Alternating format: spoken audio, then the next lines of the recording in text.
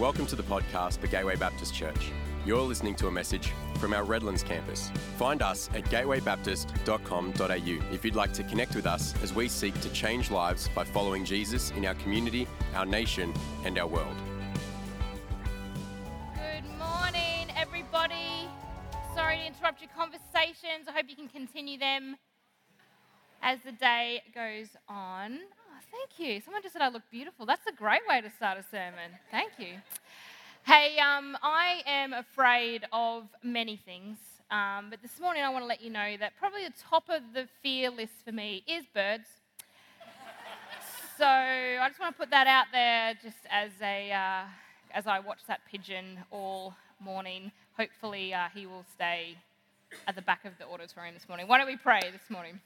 Father God, thank you so much that we have this incredible opportunity to be in this place, to be in this space with you. And I pray, God, this morning we would not take one moment for granted, that we would just sit and soak up all that you and your Holy Spirit have for us this morning. That, God, in everything that we hear, in everything that we experience, it would all be pointing us toward your heart and your purposes and your love for us. So, God, thank you for the opportunity. I pray that as we open your word this morning, that you would use me, God. Anything that is me in this, God, I pray that it would be put aside and everything that we have this morning would be of you. And God, it says in your word, on the fifth day you created birds for the sky. And so I pray that that bird would return to the sky, or that you would call him home right now. In the powerful name of Jesus, we said amen. Well, it is great to be here with you this morning, and it's, I think, a week into December, and standing in front of Christmas trees, I'm allowed to say Merry Christmas, right? Like we're there now. So Merry Christmas. It is great to be in this series, our Christmas series called Hark, which Jace kicked off last week as he introduced us or reminded us of the story of Zechariah. And today, we're going to look at one of the central characters of the Christmas story, and that is Mary, the mother of Jesus. You know, one of my favorite Christmas songs is Mary, Did You Know? You know that one? Mary, Did You Know? I'm not going to sing the whole song. I'll leave that for Jace when he gets up later. But you know, I've been thinking about that song the last few weeks every time I walk through a Coles and it's playing over the loudspeaker. And I've been wondering, what did Mary know? You know, she has this incredibly unique view of Jesus. She is the mother of Jesus. She was pregnant with Jesus. And as someone who has carried a child and been pregnant with two children now, I can tell you that that's a unique relationship. You know, like I felt like I knew my kids before everyone else did. I sort of had this different perspective on children being their mum. And so Mary has this incredible view of who Jesus is. She gets to witness Jesus from before birth right through his childhood, his teen years, his young adult years, right into when he launches his ministry into his 30s. And she has this unique view of who Jesus is. And it makes me wonder, well, what did Mary know? What did she know? What did she know that perhaps you and I don't know or others didn't know? What did Mary know? Well, what do we know about Mary? We know that she was young and she was engaged to a man named Joseph. And the angel Gabriel comes to her and says, Mary, you are with child. And she says, how can that be? I am a virgin. And he says to her, you are pregnant with the Son of God, the Savior of the world. We know that Mary raised up Jesus to be a good Jewish boy. We see Mary taking Jesus to the temple and a whole range of different things. We know that Mary had other children, including James, the brother of Jesus, who we get the book of James from. And she raised all of those children up to be good Jewish boys and girls. We know that Mary was at the crucifixion of Jesus. Jesus actually speaks to Mary from the cross. It's a powerful moment in Scripture. And we know that Mary went to visit the grave of her son and found it empty because he was alive. So we know that about Mary. What did Mary know? And I think she knew more than we give her credit for. And I think that because of another moment where Mary is in Scripture. And it's where we see Mary attending a wedding with Jesus. So I want to go there with you this morning. It's in John chapter 2. If you're new to the whole Bible thing, toward the end of the Bible, there are 4 books, Matthew, Mark, Luke, and John. And they are all separate accounts of the story and life of Jesus, written by, you'll be surprised to know, guys named Matthew, Mark, Luke, and John. And John's book is an incredible account of Jesus' life and ministry. And John does it a little bit differently to the other guys. John doesn't start with the birth of Jesus. He leaves that to Matthew and Luke. John starts his account and story of Jesus with Jesus as an adult starting his ministry. And John was actually writing from an eyewitness perspective. So he was more often than not in the actual room that Jesus was doing and saying these things in.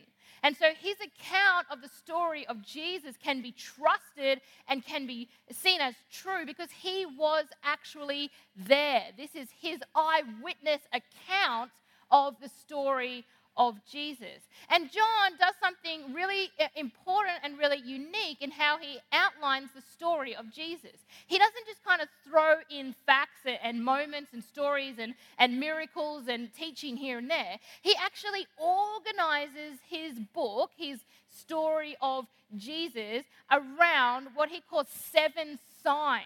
And so what happens is you and I both know that the story of Jesus is littered with these miracles that Jesus performs. You know, we've sort of heard about these miracles where Jesus heals and he walks on water and he does all these incredibly impossible things, and we call them miracles. And John organizes his gospel, organizes his book around 7 of those miracles. He actually says at the end of the book there were more than what he talks about, but he organizes his book around these 7 miracles. But what I find really interesting about the way that John does this is that he doesn't call them miracles.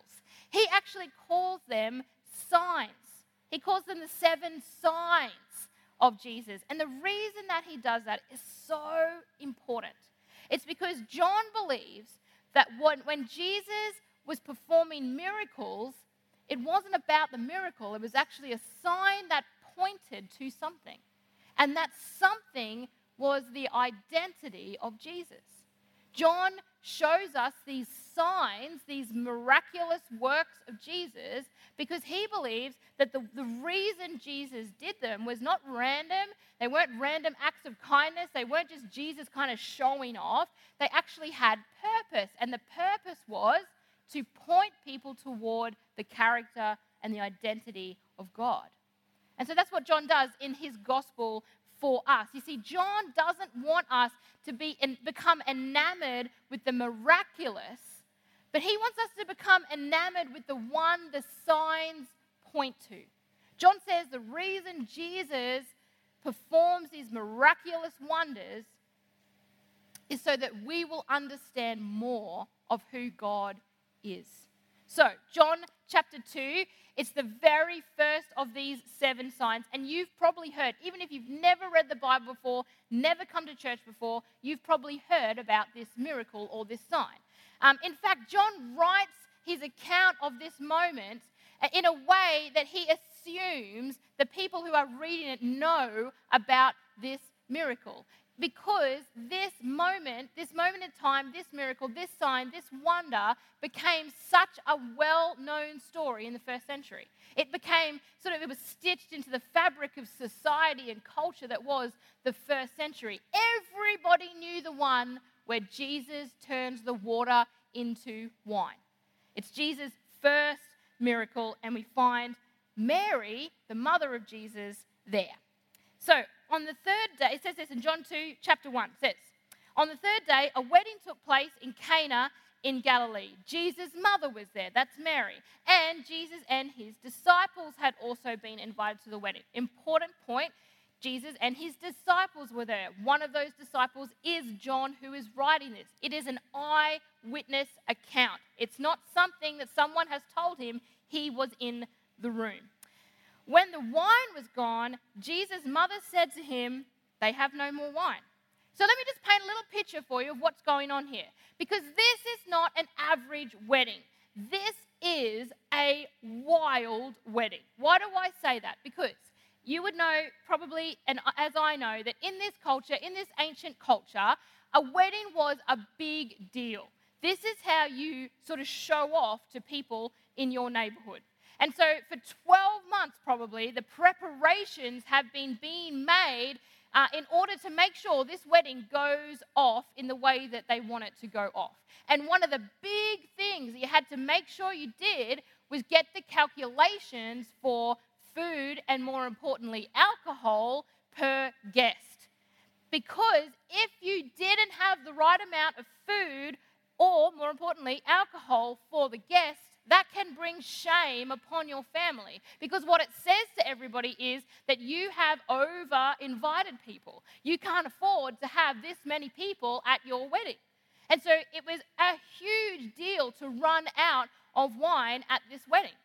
And so what's happened here is even after 12 months of calculations and working out what was going to happen and how much we needed and how making sure that we had the right amount, they have invited people who have sucked down so much sauce that things have gotten wild.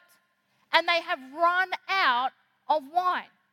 And so things are starting to get embarrassing, and Mary somehow finds out. Now, most scholars agree that Mary was probably a part of the organizing committee. Maybe this was a family wedding, seeing as Jesus is there. Maybe it's a close family friend, at least a cousin, So somehow word has gotten to Mary that the wine has run out.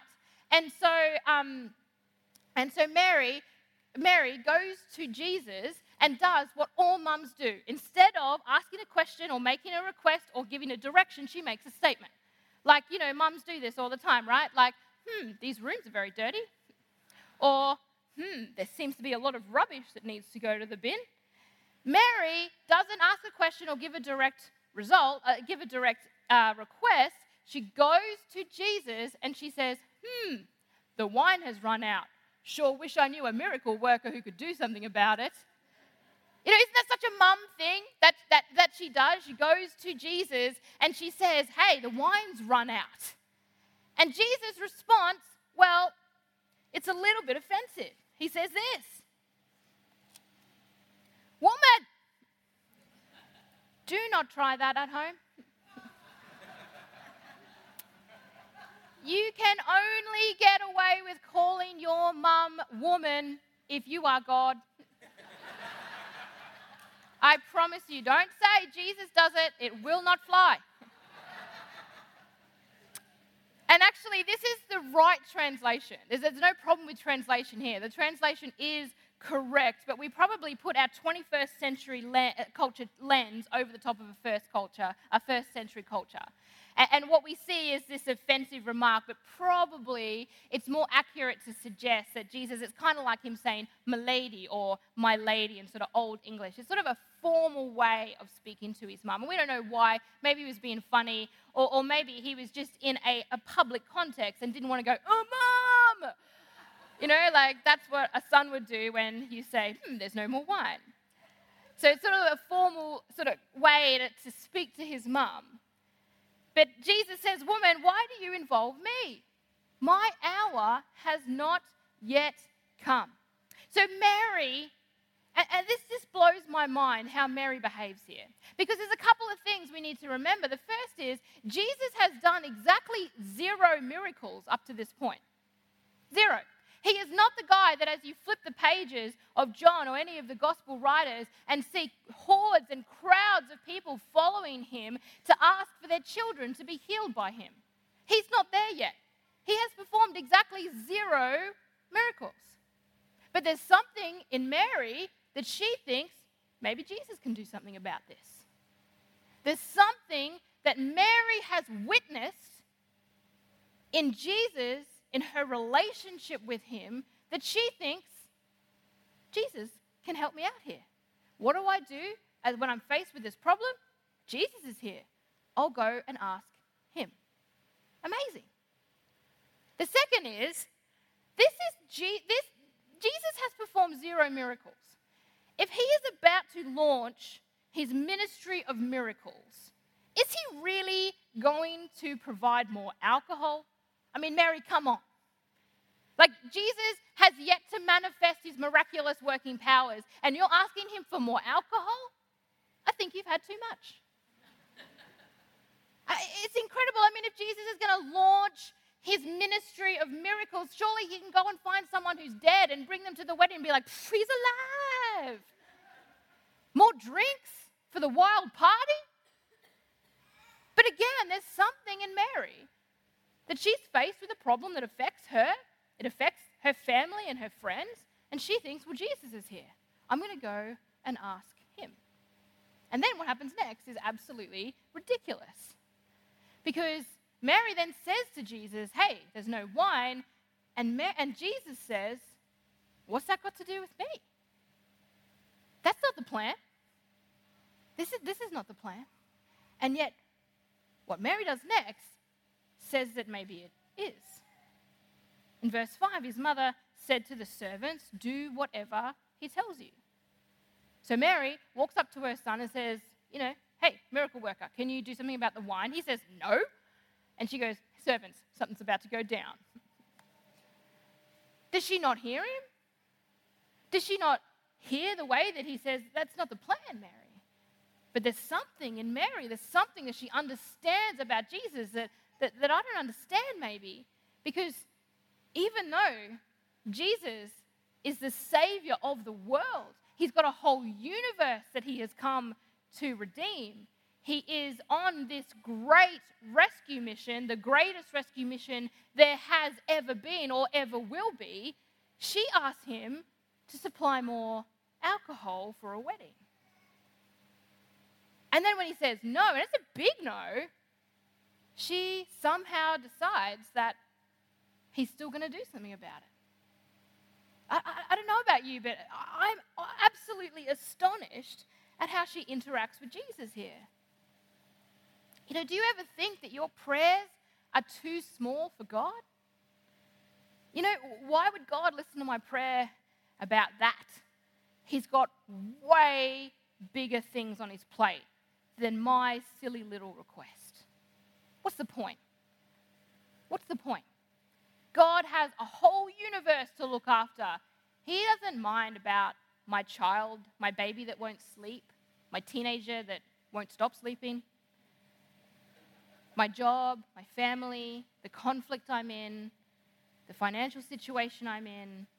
Why would God care about those little incy-bincy things in my life when he has a whole universe to rule and reign over? Do you ever think like that? Do you ever tell yourself to get some perspective? Why would God care about that when he's got a whole world to look after? I know I do. But Mary doesn't seem too bothered by that. Mary has a need, walks to Jesus and says, can you do something about it? And furthermore, believes that he will. It's incredible. You see, I think Mary knows something that we struggle to understand and comprehend, something that actually is quite impossible. And that is that Jesus is as involved, as interested, and as invested in all of you as much as he is in all of us. You see, we see this, we blow up this verse, John 3:16, right? Most quoted Bible verse of all time. You've probably got a cushion with that some old person stitched into it and put it on your couch, right? John 3:16, for God so loved the world that he gave his only son so that whoever would believe shall not perish but have eternal life. And we look at that verse, and that's a great verse. I mean, that's sort of, behind everything that we believe. But we see the word world, and what we do is we say, yeah, God loves the world. Yeah, he does. He does love the world, and I'm in it, so he loves me too. And we put distance between God and ourselves as individuals. We say, yeah, he's got the whole world in his hands, and I'm on the world, so therefore I'm in his hands. but we see ourselves as inconsequential and little in that space. You know, it's like, have you ever been asked out on a date? And, take your mind back, some of you. Have you ever been asked out on a date and you were so excited about it? You know, it's like being asked out on a date and you're really excited about it. You think about what you're going to wear and how your hair is going to be and what you're going to smell like and all those, important things. Only to turn up at the meeting place for the date and realize you had totally misread the situation. This is a party. It's not a date after all. This is actually a big party and there's lots of people invited. You know, we can view our relationship with Jesus in the same way. We feel like we've been invited into this intimate relationship, and maybe when you first gave your life to Christ, it felt like that, only to realize that we've been invited to a party with 7 billion other people. And we know that Jesus is there, and it's kind of like, Jesus is there. If you see him, say hi to me. Say hi for me. But we put this distance between ourselves and God and say, he probably doesn't have time for me. I'm only one small part of a vast and ridiculously big universe. But Mary doesn't see it that way. In Titus chapter 2, Titus is a letter that Paul writes to a man named Titus. He says this, I'm reading from the ESV, so if you're on your screen, change to the ESV, otherwise just have a look on the screen. It says this, for the grace of God has appeared, bringing salvation for all people, training us to renounce ungodliness and worldly passions and to live self-controlled, upright and godly lives in the present age, waiting for our blessed hope, the appearing of the glory of our great God and Savior Jesus Christ, who gave himself for us to redeem us from all lawlessness and to purify for himself a people for his own possession who are zealous for good works. A people for his own possession. A people for his own possession. This phrase used by Paul in this letter to Titus, Peter will use it as well, actually, in 2 Peter. But this phrase has been translated from one Greek word, actually 2 Greek words that are compounded together. And these words can literally be translated to be and around, to be and around. And the picture that these words, that this translation paints for us is if you are a dot, then the love of God is a perfect and complete and unchanging and never-ending circle around you. And you see, what we do is that we think about the love of God when we look at John 3:16 and we hear for God so loved the world, is that we put a globe and then draw a circle around the globe and say that is a perfect and unchanging and never-ending circle, and that is God's love. But actually what Paul says to Titus, what Peter says in his book as well, is that you are an obsession, a possession of God. You see, God is obsessed with you. The scriptures say that he has counted every hair on your head. I mean, I haven't even done that to my own children. I have no idea how many hairs they have. He's counted every hair on your head. That is obsessive. You know, it says in the scripture that the angels are even mystified by how much God loves us humanoids. Yet the angels cannot get over the love that God has for us. You see, we put distance between ourselves. But what Jesus says, what God says, is when we select a relationship with him, it is all about us. And it's hard to understand, it's hard to fathom, because basically it's impossible. But God loves you like he loves nobody else. You know, God made you and put you on this world because there was no you, and he wanted a you on the world. God is obsessed with you as an individual. God wants to know, wants to walk alongside you in life and understand all that you're going through and hear from you all of your requests. He's obsessed with you. Does he love the world? Yes. Does he love you? Yes. You are his own possession. He is obsessed with you. And I think Mary knew this. I think the way that she had witnessed Jesus grow, behave from a baby into a man, she knew, because she doesn't hesitate to come to him with her seemingly small request and trust that he will alter his universal plan for her small need. Mary knows that Jesus is invested and interested and involved in her and her needs and desires. He is invested in her story and in her life, in her past, in her present, and in her future. That's what Mary knows. And that's what gives her the confidence to go to the Savior of the world and say, hey, we need more wine. You know, the story of Christmas, the story of Jesus coming to earth in the form of a baby is really God's invasion, his involvement, God's declaration to human history of how intimately and engaged and involved he is with humans. You know, so much so that he became a baby. He came into this world as a human to show you how much he loves you, in a way that you might have a unique relationship with him. Christmas is a story of miracles. A virgin birth, angels declaring the Savior of the world's arrival, and Mary was there from the very beginning. And she plays this incredible role, not just in the birth of Jesus, but actually entering into a unique and a powerful relationship with Jesus. And she shows us just how powerful that relationship can be.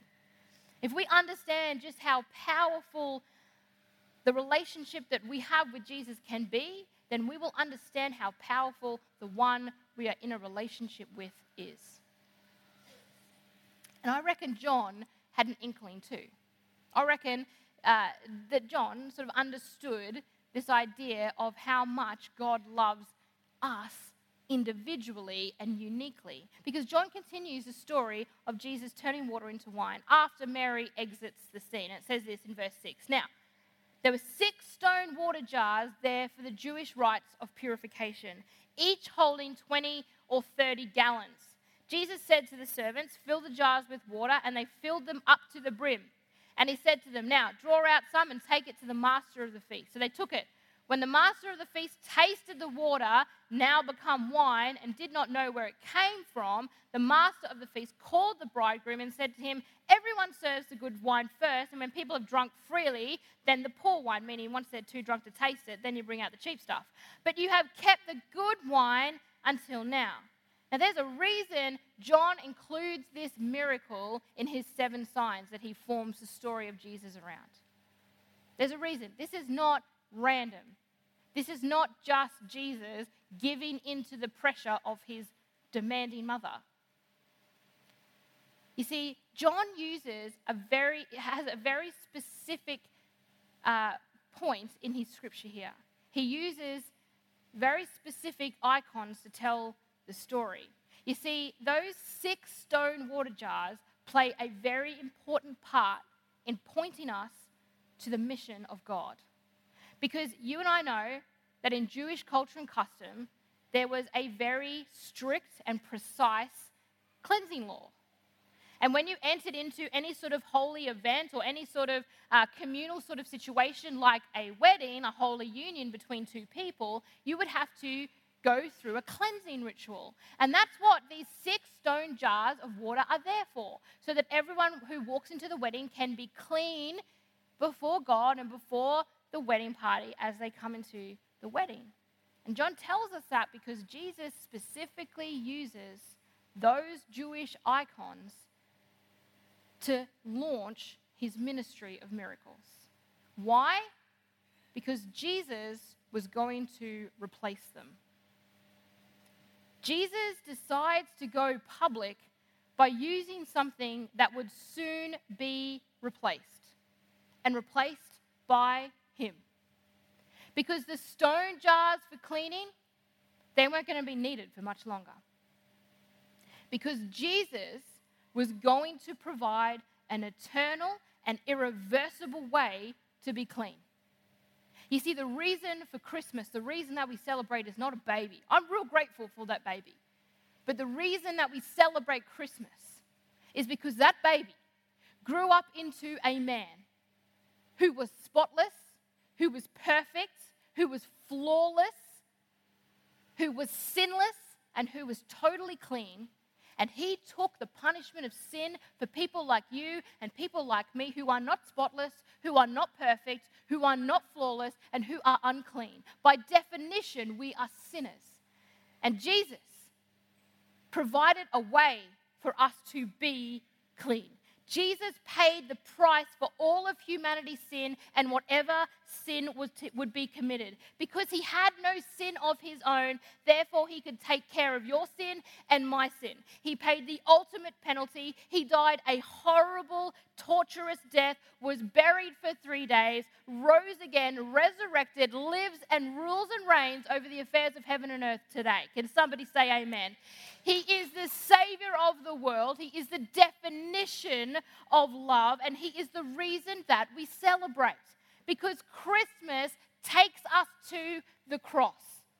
Christmas is a sign that points to the cross. The cross, which gives us hope and victory and sets the enslaved souls of human beings free because of what Jesus has done. That's why we celebrate Christmas. That's why we celebrate Christmas. Did Mary know all of that? I don't know. But I know what she did know. She knew that Jesus came to this earth so that she could have a relationship with him. And the same is true for you and for me. A relationship with God that is defined by intimacy and uniqueness. You see, God loves you like he loves nobody else. God loves you like he loves nobody else. He is interested, he is invested, and he is in your story. There is no small prayers. They don't exist.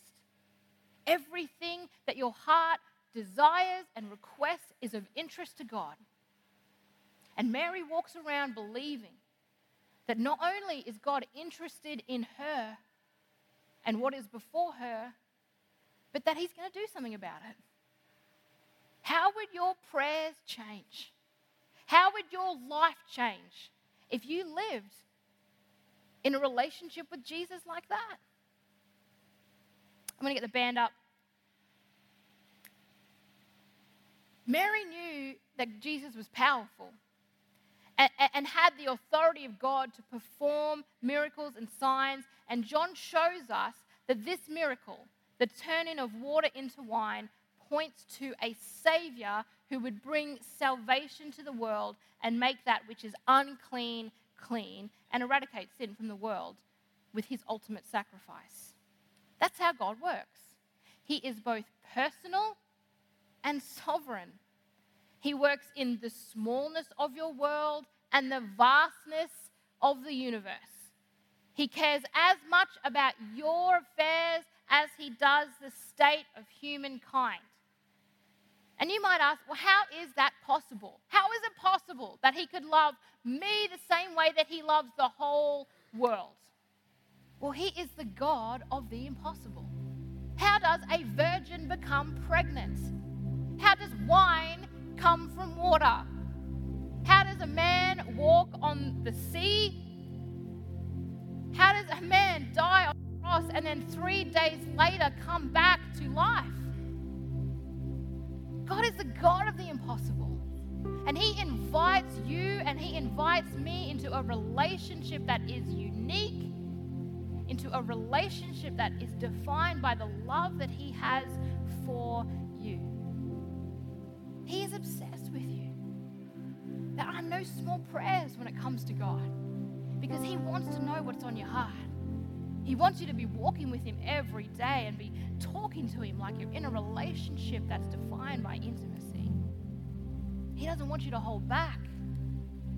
He doesn't want you to make decisions for him. He wants you to come to him and say, you're the miracle worker. You would alter your plan for me here. That's what he wants. That's what he came to earth for, so that you and I could have that sort of relationship with him. How would your life change? How would your prayers change? How does your Christmas change? By seeing yourself in encircled by the love of God. Just you. No one else. Not the whole world. Not the whole universe. Just you. Because that's what God is about. God is about you. Let me pray. Jesus, thank you for the cross.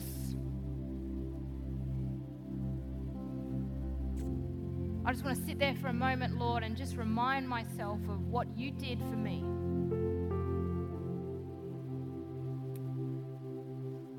I'm so grateful, Lord. I don't have words to express how grateful I am that I can stand before you, before people, before this world and say, I am free, I am clean, I am worthy, I am loved because of the work that you did on the cross. God, I pray now, as we sit in this moment, that you would remind each and every one of us what we have witnessed in you. The same way, Lord, that Mary witnessed you from a very young age all the way into what she saw you do on earth. God, what have we witnessed? Remind us now, Lord. Touch our souls, touch our hearts, touch our minds. Remind us of the moments of your faithfulness, your kindness, your all-encompassing and empowering love for us. And help us to remember, Lord, that you are obsessed with us. And help us to walk differently and pray differently and talk differently and interact with you and others differently because of that love. Bless us, Lord, we pray in Jesus' name. Amen. Why don't you stand with me? I just want to give you a moment. Stand up now. I just want to give you a moment.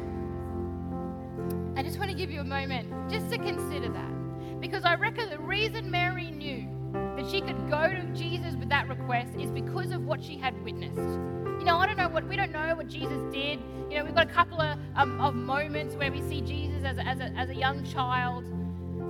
But there's not a lot we know. But Mary saw him every single day. And so there must have been something that she saw in Jesus that made her believe that her request would be given consideration by Jesus.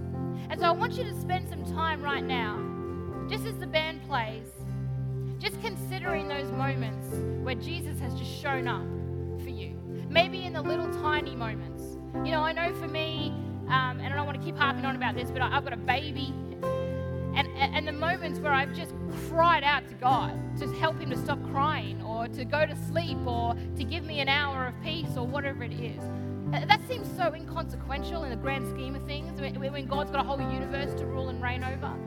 And yet I can go to God with those requests and he answers them. Where has God shown up just to be kind? Just to show you how much he loves you. Just to show you that you are important to him. That you are not just a speck in the universe, but that you are central to his love. Just remind yourself of some of those moments now and thank God for them.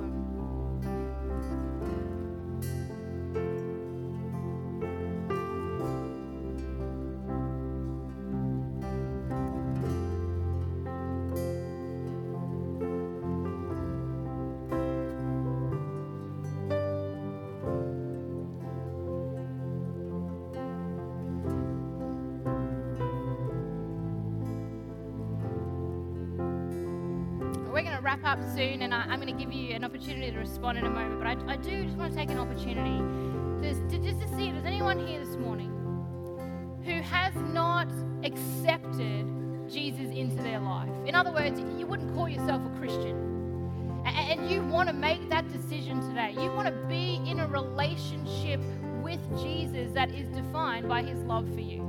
If that's you here this morning, maybe this is the first time, maybe you've been on a bit of a journey and you've been understanding more and more about who God is, and this morning something's just clicked for you, that God is about you, that God loves you, that God is inviting you into a relationship with him. If that's you this morning, I'm going to give you an opportunity to do just that. We're not going to do anything spooky. I'm not going to embarrass you. I'm just going to get you to show me who you are, and we're going to pray a prayer together. So if that's you this morning, I'm going to ask you in a moment to put your hand up. Or maybe you're here this morning and you stepped away from faith for whatever reason. Maybe you got lost in the universe. Maybe you just got so overwhelmed with the fact that God has so much more going on that He didn't have time for you. And you told yourself that, and so you just put more and more and more and more distance between you and God, and you lost your faith. And if you're here this morning and you want to grab that relationship back and recommit your life to Jesus, recommit to being in that relationship with Jesus, I want to give you the same opportunity. I want to give you the same opportunity to walk out those doors this morning and be able to call yourself a Christian. So if that's you this morning, I'm going to get everyone here to close their eyes and bow their heads. And if you're here this morning and you want to put your faith in Jesus, you want to say yes to being in a relationship with Jesus, I just want you, while every eye is closed and every head is bowed, just to raise your hand up really nice and high so I can see it. If that's you this morning, I'm not going to linger here for too long, so just show me who you are. Put your hand up nice and high so I can see you where you are. And I'm just going to pray a prayer with you, and it's going to be amazing. So if that's you, I'm just going to give you one last moment to do that if there's anybody here that wants to do that. Okay, that's cool. That's cool. Hey, the team is going to sing a song now, and I invite you to be involved in that and sing a song from your own heart to a God who loves you. But if you're here this morning, I want to give you an opportunity to be prayed for, so I'm going to get the prayer team to come down the front. If you're here this morning and you just know you just need to redefine your relationship with Jesus. You know, Jesus has always been there for you, but maybe for whatever reason you've taken a step back from Him. And this morning you just need to step back toward Jesus. You need to take a step toward Jesus and say, here I am, Lord. Can we have that relationship that's defined by intimacy? And you want to just declare that this morning. I want to invite you to come down the front and just be prayed for. Nothing crazy is going to happen down here, just prayer. And it's just a moment for you to say, here I am, Lord. I'm back. And I'm going to define our relationship by you loving me. So if that's you this morning, just come down the front and be prayed for. And the rest of us can sing a great song to the Lord. We hope you've been blessed by this message. If you've made a decision to follow Christ, we would love to encourage you on your journey. Help us help you by going to gatewaybaptist.com.au and clicking on Get Connected.